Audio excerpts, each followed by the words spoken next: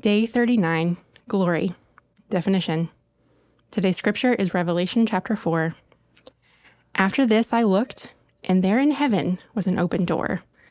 The first voice that I had heard speaking to me like a trumpet said, "Come up here, and I will show you what must take place after this." Immediately I was in the Spirit, and there was a throne in heaven, and someone was seated on it. The one seated there had the appearance of jasper and carnelian stone. A rainbow that had the appearance of an emerald surrounded the throne. Around the throne were 24 thrones, and on the throne sat 24 elders dressed in white clothes with golden crowns on their heads. Flashes of lightning and rumblings and peals of thunder came from the throne. 7 fiery torches were burning before the throne, which are the 7 spirits of God. Something like a sea of glass, similar to crystal, was also before the throne. 4 living creatures covered with eyes in front and in back were around the throne on each side. The first living creature was like a lion. The second living creature was like an ox. The third living creature had a face like a man, and the fourth living creature was like a flying eagle. Each one of the 4 living creatures had 6 wings. They were covered with eyes around and inside. Day and night, they never stopped, saying, "Holy, holy, holy, Lord God, the Almighty, who was, who is, and who is to come."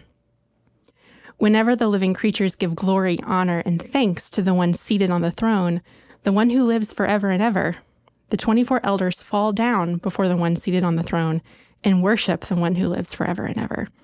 They cast their crowns before the throne and say, "Our Lord and God, you are worthy to receive glory and honor and power, because you have created all things, and by your will they exist and were created." Today's devotional. The definition of glory is high renown or honor, won by notable achievements and magnificence or great beauty. The Old Testament definition is heaviness or weight, and was intended to describe a person's worth in a material sense. But the word glory, when related to God, has an endless number of definitions. God's glory is more than reverence or respect. It's his infinite wisdom, love, and a magnanimous display of his power. God's glory is our strong tower, and just like Revelation 4:2, we rest knowing God is always on the throne. When we pray during suffering or peace, no matter the state we are in, the glory of God is with us always. When we read Revelation 4, John gives us a description of what God looks like as he is seated on the throne of heaven. The creatures that fly around the Almighty God have been with him since the beginning of creation, and every second they see a new aspect of him. John helps us by painting a picture of who God is and the beauty of everything around him.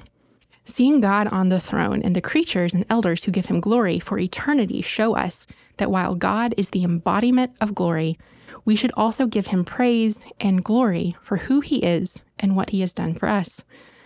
The glory of God is displayed throughout Scripture in thousands of variations. Being reminded of God's glory should be very sobering to us. Psalm 97, 1-6 continues to give us a glimpse of the power and magnitude of God. And while we shouldn't live in a constant state of irrational fear of God, we should embrace the love and mercy he has given us despite everything we have done.